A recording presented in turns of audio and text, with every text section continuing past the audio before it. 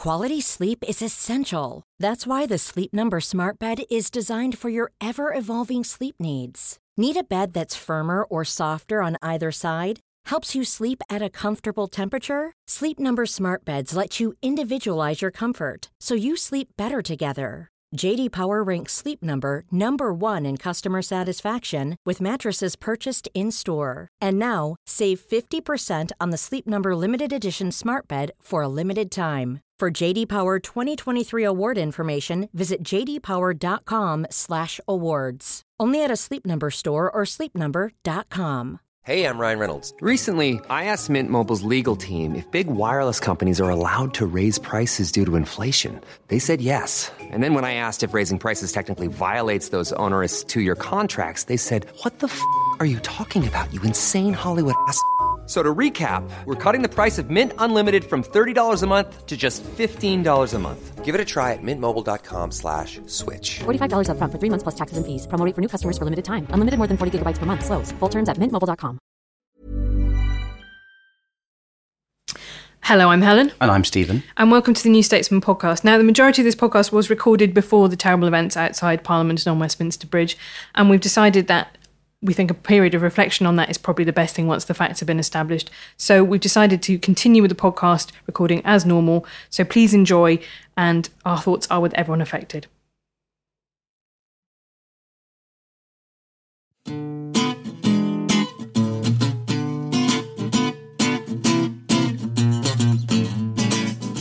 So this week we are welcoming a new colleague to the fraternity of journalists. George Osborne has been announced, surprisingly, on Friday as the new Evening Standard editor.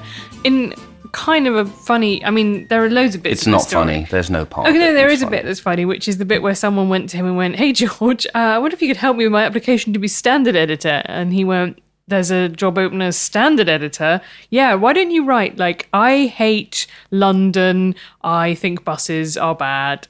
And then he went and made his own application and got the job. That's quite funny. Yeah, I mean, it's odd because it is one of those things where every element of it boggles my mind. And weirdly, of course, usually what happens is something bad happens, you adjust to it, and you don't stop thinking it's bad. But, you know, for example, when I'm on the train through the Midlands and I go through Nuneaton or Stafford or any of the other many places Labour lost in 2015, I get a little sad. But I don't wake up every day with the same sense of crushing disappointment than I did the Friday after the general election.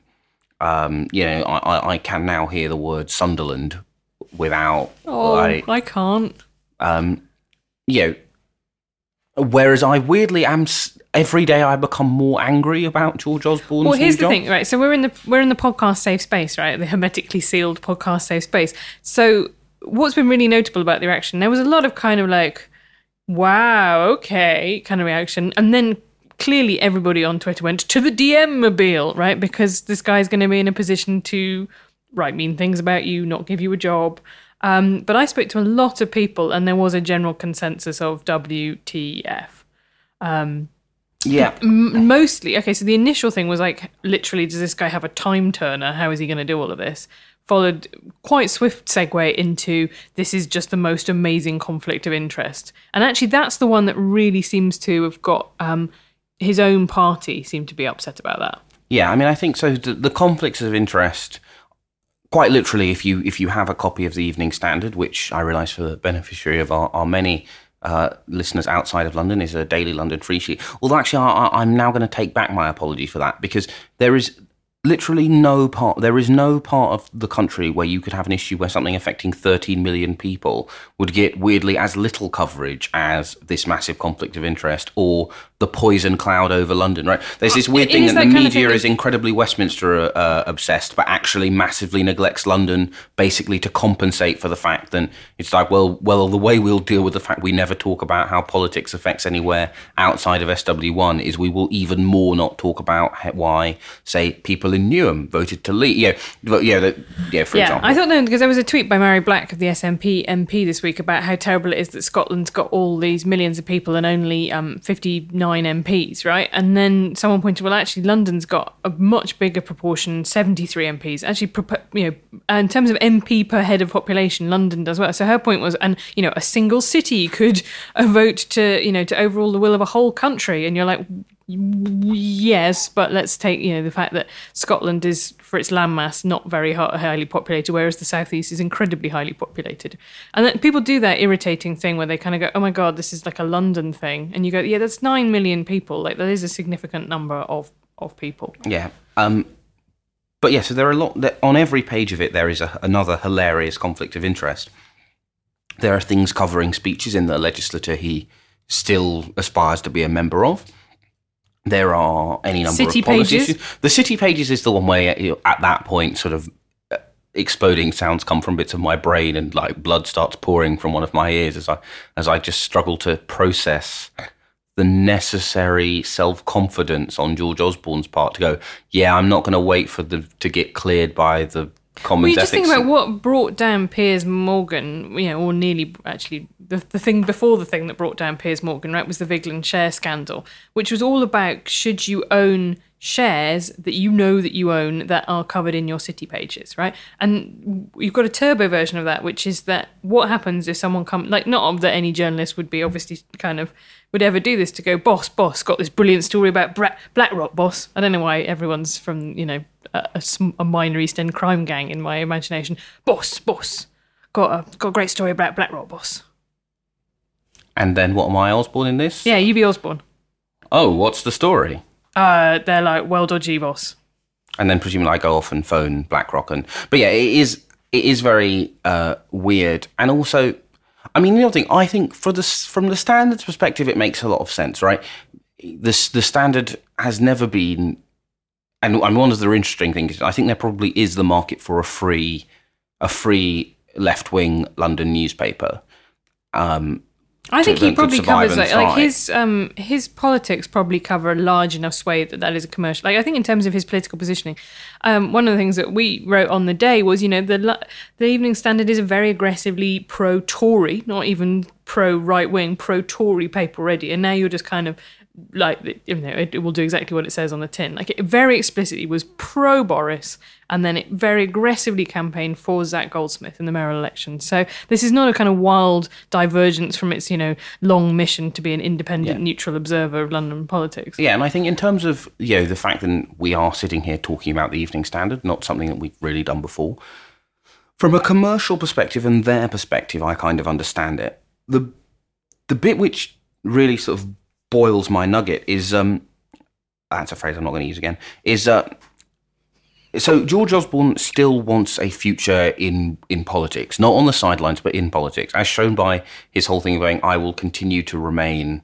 the MP for Tatton, right? But this isn't the classic Osborneism. I mean, if you had to distill Osborneism to anything, it would be like, I am so clever, I've laid such an amazing trap by sawing through this log so that anyone who steps on the log will fall into the pit beneath. And you're like, George, you're standing on the log. Yeah, because so there. One, if you want to be powerful in Parliament, you need to have mates who are MPs. That means you need to spend time talking to MPs, not notionally editing a paper. Right? How will the diary column? So if the diary column goes like, name a random Tory MP, I don't know, like Andrew Bridgen. Andrew Bridgen said something stupid at a party. Well, Andrew Bridgen's not going to do him any favours, right? So it's stupid from that kind of perspective. Then there's the point that a lot of people have said, mostly via, I can't say this publicly, kind of, mostly via DMs, kind of that kind of thing. A lot of people have gone, we think maybe he's going to go for London mayor, which, seeing as at the next election, the mayoral election will almost certainly be on the same day as the general election, and that turnout being higher helps both of the major parties, but it particularly will, one assume, helps the Tories if the opinion polls continue their current trajectory. And it doubly helps the Tories because basically there are people who have the right to vote in London elections who don't think of themselves as living in London, who aren't really touched by anything the mayor does. So Sadiq can't really build a personal brand, right? Who will just vote for the Tory candidate. So there are lots of reasons why it's the Tories for the taking. It's a good opportunity for them, but he has to be selected by the Conservatives first, right? And Theresa May will do her utmost to prevent that happening. He'd need a lot of support from MPs in the Conservative Party and the Conservative hierarchy for that to happen. Seeing as it seems quite likely that, because he is taking the piss, right? To be frank, But also, how is he going to do that? How is he going to run? Because presumably he won't want to give up the standard editorship before running for the Conservative selection for mayor. So is he going to still edit the paper while he's... I mean, this is when it begins to be like... But I think we all know that there are there are kind of things that there is a kind of an elite political media, the people who all know each other and stuff like this. But you're making it a little bit obvious, George. But I think the thing is going, but would he still be editing it while running? It would be a bit like if you came upstairs and I'd killed 3 of the web desk, but then when I killed the 4th, you're like, whoa, what are you doing here, right? Like, he's already, the conflict of interest, he has maxed out that problem, right? Short of him reading something in the city papers one day, buying stocks in the next day, and having as the front page the final day, local man has shares windfall, and a big picture of him holding a giant check. Short of him doing that, he's really at maximum conflict of interest already. So I can weirdly see how you would have a situation where, it was like headline, local man runs for Tory nomination. Area man seeks Tory. Yeah, you can. The other thing is that no one will say publicly, right, is that he has upset a lot of journalists, and obviously lots of people who want to be employed by him won't kind of say this, but there is a feeling among journalists that actually journalism has got significantly more miserable as a kind of career occupation over the last 10 or 20 years. And actually now most journalists don't swan about having 3-hour lunch breaks and, kind of pootling in to file a column. Actually, most people work pretty hard. And the idea that you can kind of just, that this is your sort of side hustle is a bit tough. And then there comes this sort of, well, of course he'll just be the editor-in-chief. And you're like, but I don't think he'll be paid like an editor or an editor at large, right? He'll be paid like an editor. And so at that point, you've essentially said... It's just the other thing. It's just like, at this point, what does he need? Like, what does he need the money for? Yeah. I find that both terrifying and impressive. If someone was giving me... if I was getting 650k to advise BlackRock, I would not be down here in this catacomb with you. Yeah. No offence.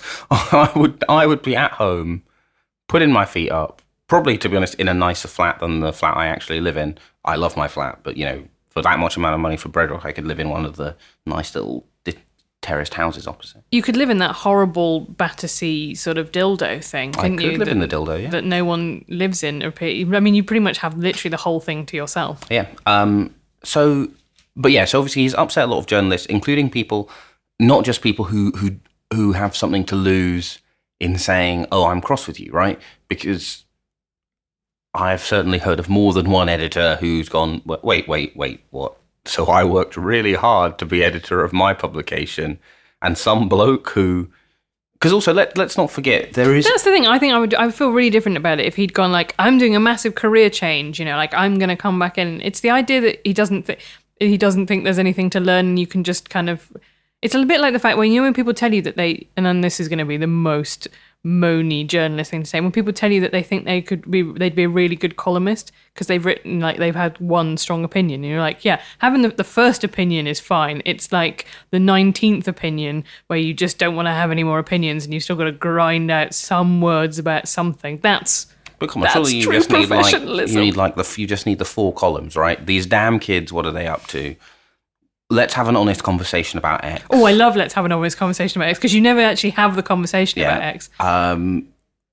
What's like the third boilerplate one? Feminism has gone too far. That's a classic one. And then why I... As an X, think Y about Z. Yeah, and then you've done. Just rinse and repeat those forever and ever. But the other problem is, the bigger problem, I think, for him is that because he is obviously taking the piss of the second job rule, right? When they drew up the latest round of guidance, no one, I think, imagined you would have a situation where you have a man who is, let's face it, not even pretending, even in his letter to his constituents in Tatton, he's not pretending to live there, right? A man who basically has outsourced his constituency work to his staff, earning a ludicrous amount of money to advise some investment company, going around giving speeches, being a fellow at some Kissinger Institute thingy-bobby in the States, and is now editing a national newspaper, right? So at that point, because the one thing which makes Osborne absolutely dead in political terms, is if he is the man responsible for every Tory MP with a second job having to give up their second job, right? Yeah, because you talk to a lot of Tory MPs who will say things to you like, I could have earned a lot more money than this, right? Because of the kind of relatively different backgrounds between Conservatives and other MPs. Lots of Tory MPs feel like it was a choice between this or, £250,000 a year in whatever it was I did. So for them, they feel like 78 grand for being an MP is actually like a pay cut that they need to supplement for the kind of lifestyle that they thought they would. Yeah, whether or not the rights or wrongs of that are not for this podcast, but that is how they feel and they don't want anyone ruining that. And then there's another group who are, admittedly, it's a lovely problem to have, but who are slightly more sympathetic, which is, let's imagine you've been a cabinet minister for a long time, right? Whether you were in cabinet in Labour until 2010 or you've been in cabinet until Theresa May or David Cameron has fired you, and now you sit on some board, or weirdly you've gone back to, I don't know, dentistry, or anything where you can do a couple of hours into work, and you've got back to the salary you had when you were in the cabinet, and perhaps say you've got a mortgage on the basis that you have the salary of someone in the cabinet. Now, yes, of course, these are all problems that you, I, most of our listeners, including most of our listeners who are MPs, would kill to have. However, if you've got very used to servicing your mortgage on 140k, which is your cabinet salary, and you've been able to get a second job to get to 130k, and then Osborne waltzes in and it results in everyone losing their right to do a couple of hours of work as a barrister or a doctor or any of these jobs that lots of Tory MPs did before, which you can kind of sneak in a very high paying hour here and there. You are just going to hate him forever. And this is the thing. It is the classic Osborne thing of oh, you've done something really cunning. But actually, have you thought this through? Because even if it turns out George Osborne is the best editor of a newspaper since Jesus Christ, right? He was a great editor. That man had a gift with a headline. It is literally the most well-selling book in history. So he can't, he had He wasn't, well, I suppose technically if you believe in the Trinity, he was responsible for all of it, even the Old Testament. Yeah, but even if he was, even if he turns out to be the best thing to happen to Standard, everyone will always go, oh, it's his deputy, right? Because we will all assume that he has no idea what he's doing and he just sits there doing that weird face he'd do on the front bench occasionally. I like the suggestion that someone said that they could all troll him by bringing him the crossword and being like, oh, we just brought you the crossword to finish, just to, like editors do, right? We don't send the crossword until the editor's done the crossword to check that it's possible to do it. That'd be some great. There's got to be some great mileage for office pranks. Can I leave you with one image though, which has made me happy about it? This is why I'm much more chilled out about this whole thing than you. Try to imagine, if you will, Theresa May's face when she found out. I just think she'd have been happy about it. This is the worst thing about it. Not only is he, I'm not saying that our industry isn't full of cronyism and all of those things. Not only is he making a mockery of our industry, our country, because it's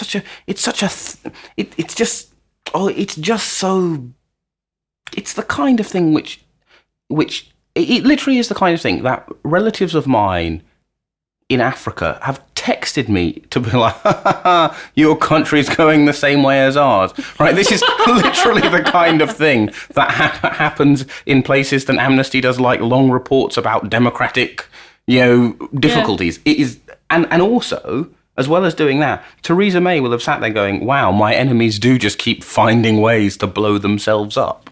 She'd have been happy about it. It's so bad. And on that final thought.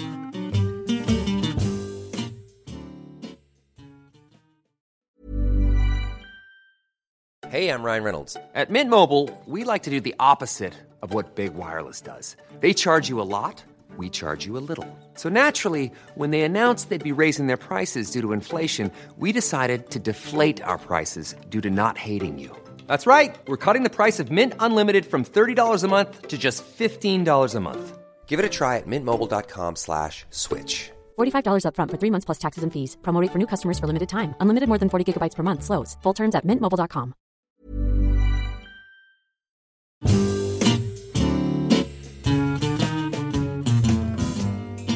We're lucky enough now to be joined by Mike Thompson, who is a BBC foreign correspondent who was involved with a really extraordinary book called The Raqqa Diaries, which were smuggled in pieces out of Raqqa when it was held by ISIS Daesh. We'll be using Daesh during this conversation because that's how Samer, who wrote the diaries, a pseudonym, refers to them. But Mike, tell me, where did this start? Where did this project start? Well, initially I was asked to try and get some voices out of Raqqa, and some colleagues thought that might not be too difficult, just give them a call. But of course, Raqqa is one of the most isolated and frightened cities on earth. And it took me quite a long time to come to the conclusion this was a very, very difficult operation. I did finally get in touch with another big activist group, but most of their members had been forced to flee, but finally made contact with Samer's group, Al-Shakir 24, and did one interview with him. Until it became clear to us that if we carried on doing any more of these, he could be discovered because of the equipment needed to broadcast, to get online in a place where that's very tightly controlled. So he said, well, look, or he agreed rather, to do his observations in diary form from then on. That was back in, we were talking late 2015. So, I mean, what I think is, so Raqqa is in eastern Syria, and at the time when these diaries start, it's under control by Daesh. They roll in, right, and they very quickly start putting in these incredible restrictions on people. You mentioned the fact of not being so there are kind of internet cafes and stuff like that, but very tightly monitored. That's right. So how hard is it to get anything out of it? What are the ways that people get stuff out of there? Well, it's got more and more difficult to get information out of there. People used to use the internet cafes a lot more. And then, of course, Daesh started to realise that's what they were doing. That's how they were getting information out. And there's very little in the way of actual phone lines, mobile phone lines. But what people have been doing is using apps like WhatsApp, for instance, to call out on when they can get the internet. But even that is very hard to get because electricity is very spasmodic in many parts of the city. Going back to what you said about the way that Daesh took over, initially, they came in with other rebel groups in 2013, in fact, in March 2013. And the three main groups, there was Daesh, there was the Free Syrian Army, and the group then known as the Al-Nusra Front. And it became a battle, really, between Al-Nusra and Daesh, who was going to get control. And by early 2014, Daesh had slowly taken over, and Nusra had left the scene. And Samer describes in the book how we go from there when people were being told to do this and do that, but it wasn't so much enforced. All of a sudden, you do this, or there are really awful consequences. I think some of the things that he describes are extraordinary. Finding the body of somebody he knew decapitated and crucified, or put outside his family's house. Someone else who was found with just his mobile phone had a picture of someone who's suspected of being an activist, and that was enough. I think that the risk that he ran to get this stuff out is really incredible. But the content of what there is, I thought, was fascinating. So you mentioned those rebel groups, but he's sort of saying that Daesh seem to be in control of the oil fields during this period, but they seem to almost sometimes be selling the oil back to the regime, even though they're allegedly these two, huge enemies of each other. Exactly. I mean, in the book, Samer talks about it as them having a cosy business relationship, or appearing to have. And in fact, I did talk to somebody from the Royal United Services Institute when we had been chatting about this book. And he told me about how engineers from the government, or at least Syrian engineers, had come in and helped repair phone connection centres in Raqqa. And I said to him, well, that doesn't mean to say that the government necessarily knew about this. And he said, oh, yes, it does. They will have had to okay it. They will have sent them in. And also, of course, we have Daesh selling oil, apparently, to the government. It's a very odd relationship. It's almost as if the two not only tolerate each other, but seem to have as Samer says, quite a cosy relationship. And there's also this story of them going to plead to the Assad regime over his father, who got jailed by the Assad senior, right? So there is a kind of feeling of a continuity of a failed state here, of corruption, and one kind of gang of warlords passing on to another, which is something I wasn't really expecting. Did that come across strongly to you? It did, really. Yes, that was, of course, when he writes about that was when he was a child, and he went with his mother to Damascus, and he was expecting this relative to be offering all sorts of special help and sympathy for the fact that his father had evidently been arrested and had disappeared. And this guy who they went to was quite influential. And that's, in fact, what he sold himself on. He said, I can do all sorts of things if you pay me. And they said when they went there, he showed no sign of any sort of family sympathy or affection. And initially said he couldn't help at all because it was political. And then suggested, look, what you need to do is just get an apology through to the boss of your husband, that's to the wife, and maybe things will be all right if he apologises. Yes, it was a sort of, you read in the diary how obviously it was something that quite depressed Sama and disappointed him, along with his relatives, young relatives, the other children who he thought he'd get along really well with and he was really pleased to spend time with to start with. And then he said, I soon realised they were being condescending. They were talking down to me because of my accent, because we came from a part of the country that they actually would have come from, but they were born in Damascus. So yes, we they were got kind of treated like yokels, didn't yes. they, basically, when they turned up in Damascus by this quite shishi sort of city family, which I thought was really interesting. And in the course of the diaries, his father is killed in an airstrike, and his mother, in the end, is one of the people who's most, she's very at peace with the idea that he has to leave, he has to get out, right? Yes, but she never actually says that to him, and you get the feeling what he's saying is that she knew it was the best, and by the end, when it was thought that that Daesh were onto him, it was really the only thing he could do for his safety. But you get the feeling that as a mother, she couldn't bring herself to suggest to her son that he leaves, knowing she may never see him again, and knowing too that escaping is very dangerous, and he could well be caught and executed for that. So she just looks at him. He describes how she looks at him, and he can see it in her eyes. She's saying, go while you still can. I think one of the bits which has stayed with me most is the description of Daesh as fitting into two groups, kind of true believers and then people who enjoyed the violence, which in some ways, I suppose, when you think about occupations throughout history is fairly uniform, but it did sort of change how I thought about them as an organisation. In this process where you've been involved in, what to you has been the kind of biggest change in your understanding of them as a group or a state or a...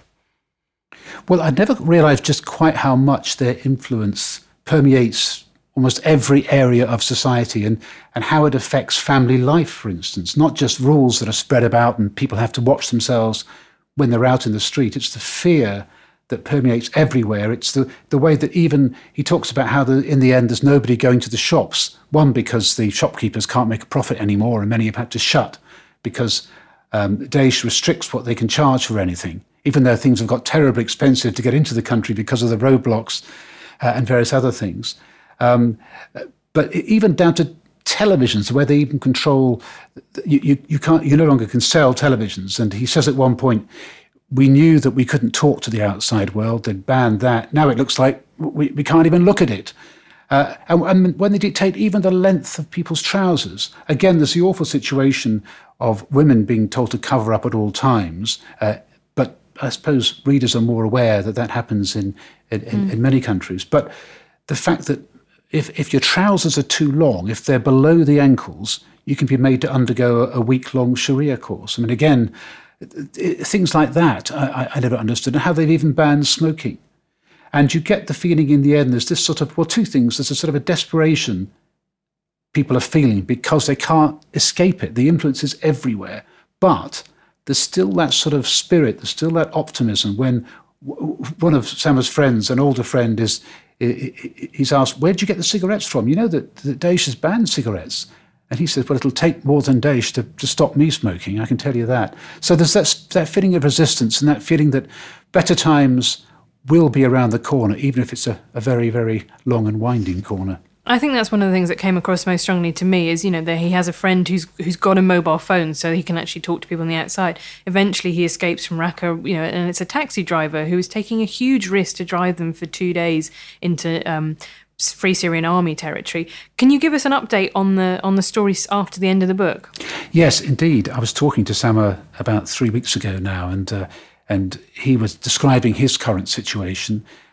He preferred I didn't say exactly where he is, but he's out of Islamic State-controlled territory. And again, in the book, he writes so grippingly about how he escapes. It really is that bit, such a page turner. But he now is, I think, finding life difficult.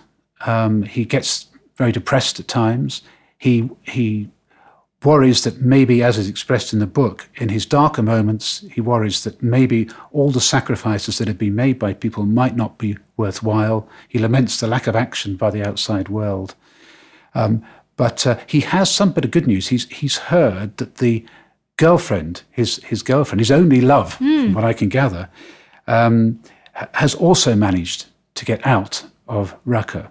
So she was promised as a sort of bride for a Daesh fighter, right, to pay off her brother's debt. Exactly, because they arrested her brother, and they said to they said to her rather, unless you marry a Daesh fighter, your brother will be killed. So she really had no option. And again, in the book, Sama talks about this, and he's trying to convince himself that this is a sacrifice that just had to happen. And he knows it does, because he says, this man's life is surely worth more than my feelings. But then you can see that he's still struggling with that, thinking, yeah, but this is my one and only love, and I'm helping what's basically a form of rape and abduction and sexual assault. I think it's an extraordinary book. I think, it reminded me very heavily of Anne Frank's diary, actually, that picture of what it's like just when you say an occupation seeps into everything in your life, and very quickly things that just seem utterly nightmarish from the outside are something that you deal with every day. You've reported all around the world. How optimistic do you feel about the situation in Syria and any hope of a resolution there? Well, I'm most optimistic from the point of view that this optimism that I mentioned earlier on still seems to be there. And you see Sama, he goes through his moments of feeling really down. He goes through his moments of saying that he wanted to leave the activist group he's in because he's basically just really, really scared, not surprisingly. But he still carries on. He still won't let himself be traduced by what's around him. Neither will many of the people he's with, despite all they've gone through. And now we see the possibility that in the very near future, the probability that Raqqa will be freed. And at the moment, of course, it's now isolated. Forces that are going to take them on have surrounded it. And so it'll be a very long and a very bloody battle. But I do see that it will be liberated. And Sama talks about how, when I asked him very recently, what are his plans now? Does he plan to go to Turkey, or does he plan to come to Europe like so many others? And he said, no, I'm determined to stay in Syria. He said, I may be forced out if there's a government attack and I have no other option, but I'm determined to stay here, and I'm determined to go back to Raqqa. Well, thank you very much for joining us to talk about an exceptional book, which is called The Raqqa Diaries. That was Mike Thompson of the BBC.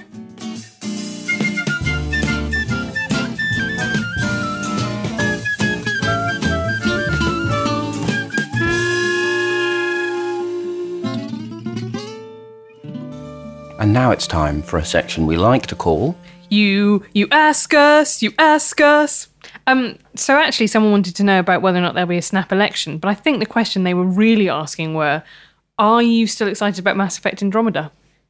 I am. I mean, some people it will already be out by the time some of you listen to it.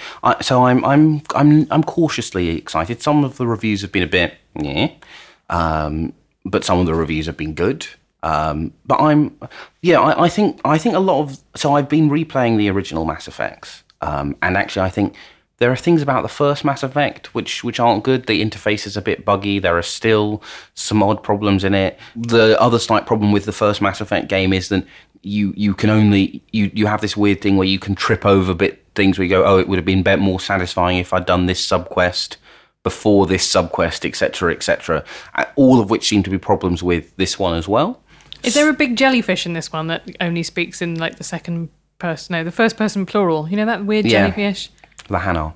Yeah, I like the Hanar. They were quite soothing. It was like talking to a lava lamp. I'm not worried about Mass Effect Andromeda because I'm replaying The Witcher 3, which I now, after you mention this to me, I do now make sure as often as possible I go, I'm a Witcher. Because I just kind of... It is oddly satisfying to work out how many in the conversation options, what are the options which will lead to him going, I'm a witcher? Thing is, guys, I'm a witcher. Yeah.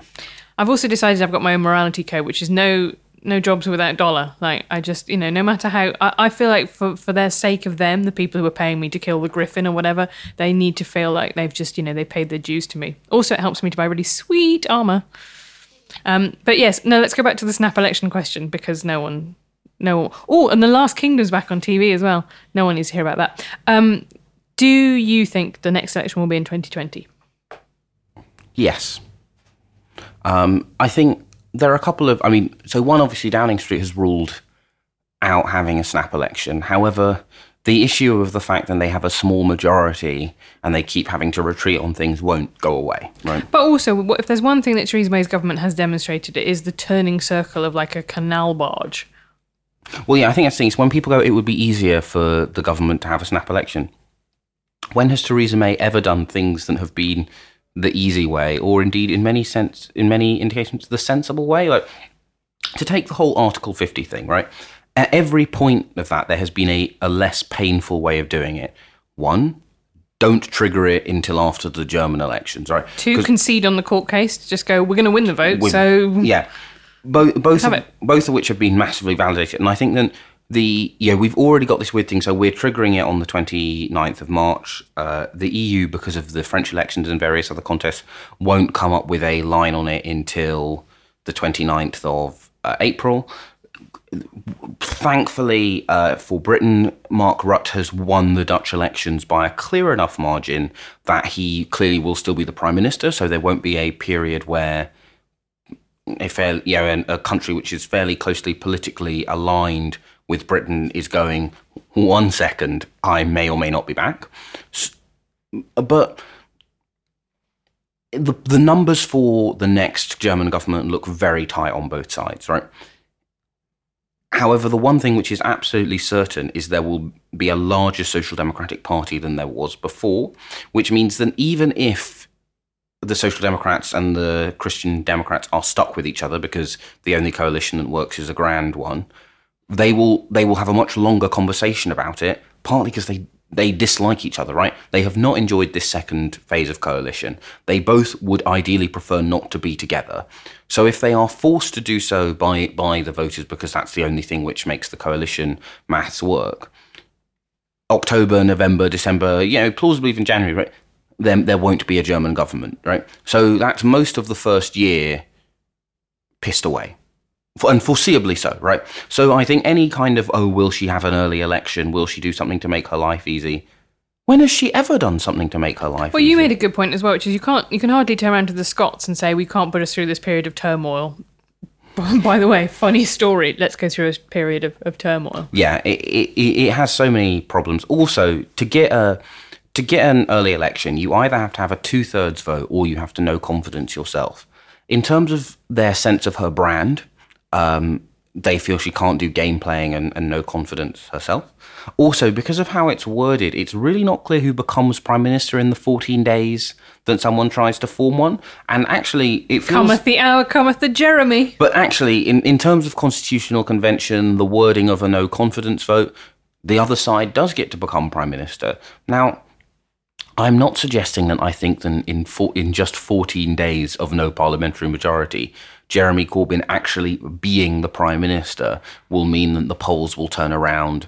But actually, people would be less worried by him as Prime Minister because he would be Prime Minister already. And also because demonstrably there wouldn't be, nuclear Armageddon. Right, yeah. So this thing is just one of those things where, seeing as one assumes a large part of the Tory campaign would be, don't let this guy become Prime Minister. Having let him become Prime Minister does slightly undercut that message. And so then you have to have a 2/3 majority. And to get a 2/3 majority, you have to persuade the DUP and the Conservative backbenchers to vote to be ignored, right? That is the attraction of an early election. It's, could you please vote for me to ignore you? Not attractive from their perspective. And then you basically have to persuade a critical mass of Labour MPs to vote for the C, right? Now, there are a lot of unhappy Labour MPs out there, but I'm not quite sold on the idea that the numbers are going to be there for people to vote for electoral annihilation. And she also doesn't want one, so it's a bit of a non-starter. But I just think the problem is that everyone kind of wants one, in the sense of like everyone in the commentariat, I guess, wants one because they think that the current situation is madness. And that's the problem, is it is madness, but it's not in the interests of people who would actually make those decisions to resolve that madness currently. Also, I think one of the things that no one really realised about having a 5-year parliament, and I maintain that I think 5 years is too long, right? I think 4, maybe a 3-year parliament. 2, I think you get paralysis. 3, maybe you have the Australian problem where everyone coos each other all the time because they're worried about elections. But 5 years is an excessive amount of time. It means you can be in power for a decade having won twice. But usually when a parliament goes for 5 years, it's because the government is terrified of the electorate, which means that you don't have this weird barren third year where nothing happens. Whereas what it's created both times is in 2013, the coalition had basically run out of things it agreed on, so they did nothing. Theresa May has no agenda, right? Literally, it's just like Ed Miliband's rhetoric. Oh, let's have some grammar schools, but we'll keep watering that down. And that's about it. And so I think the other reason why everyone wants a snap election is because it's something to write about, isn't it? Right? Yeah. Like, what else is there to say about Theresa May's no agenda? That it doesn't exist. Yeah. Okay, well, we solved that one. And we'll look forward to Theresa May triggering that election tomorrow, finally killing your reputation as the oracle of British politics.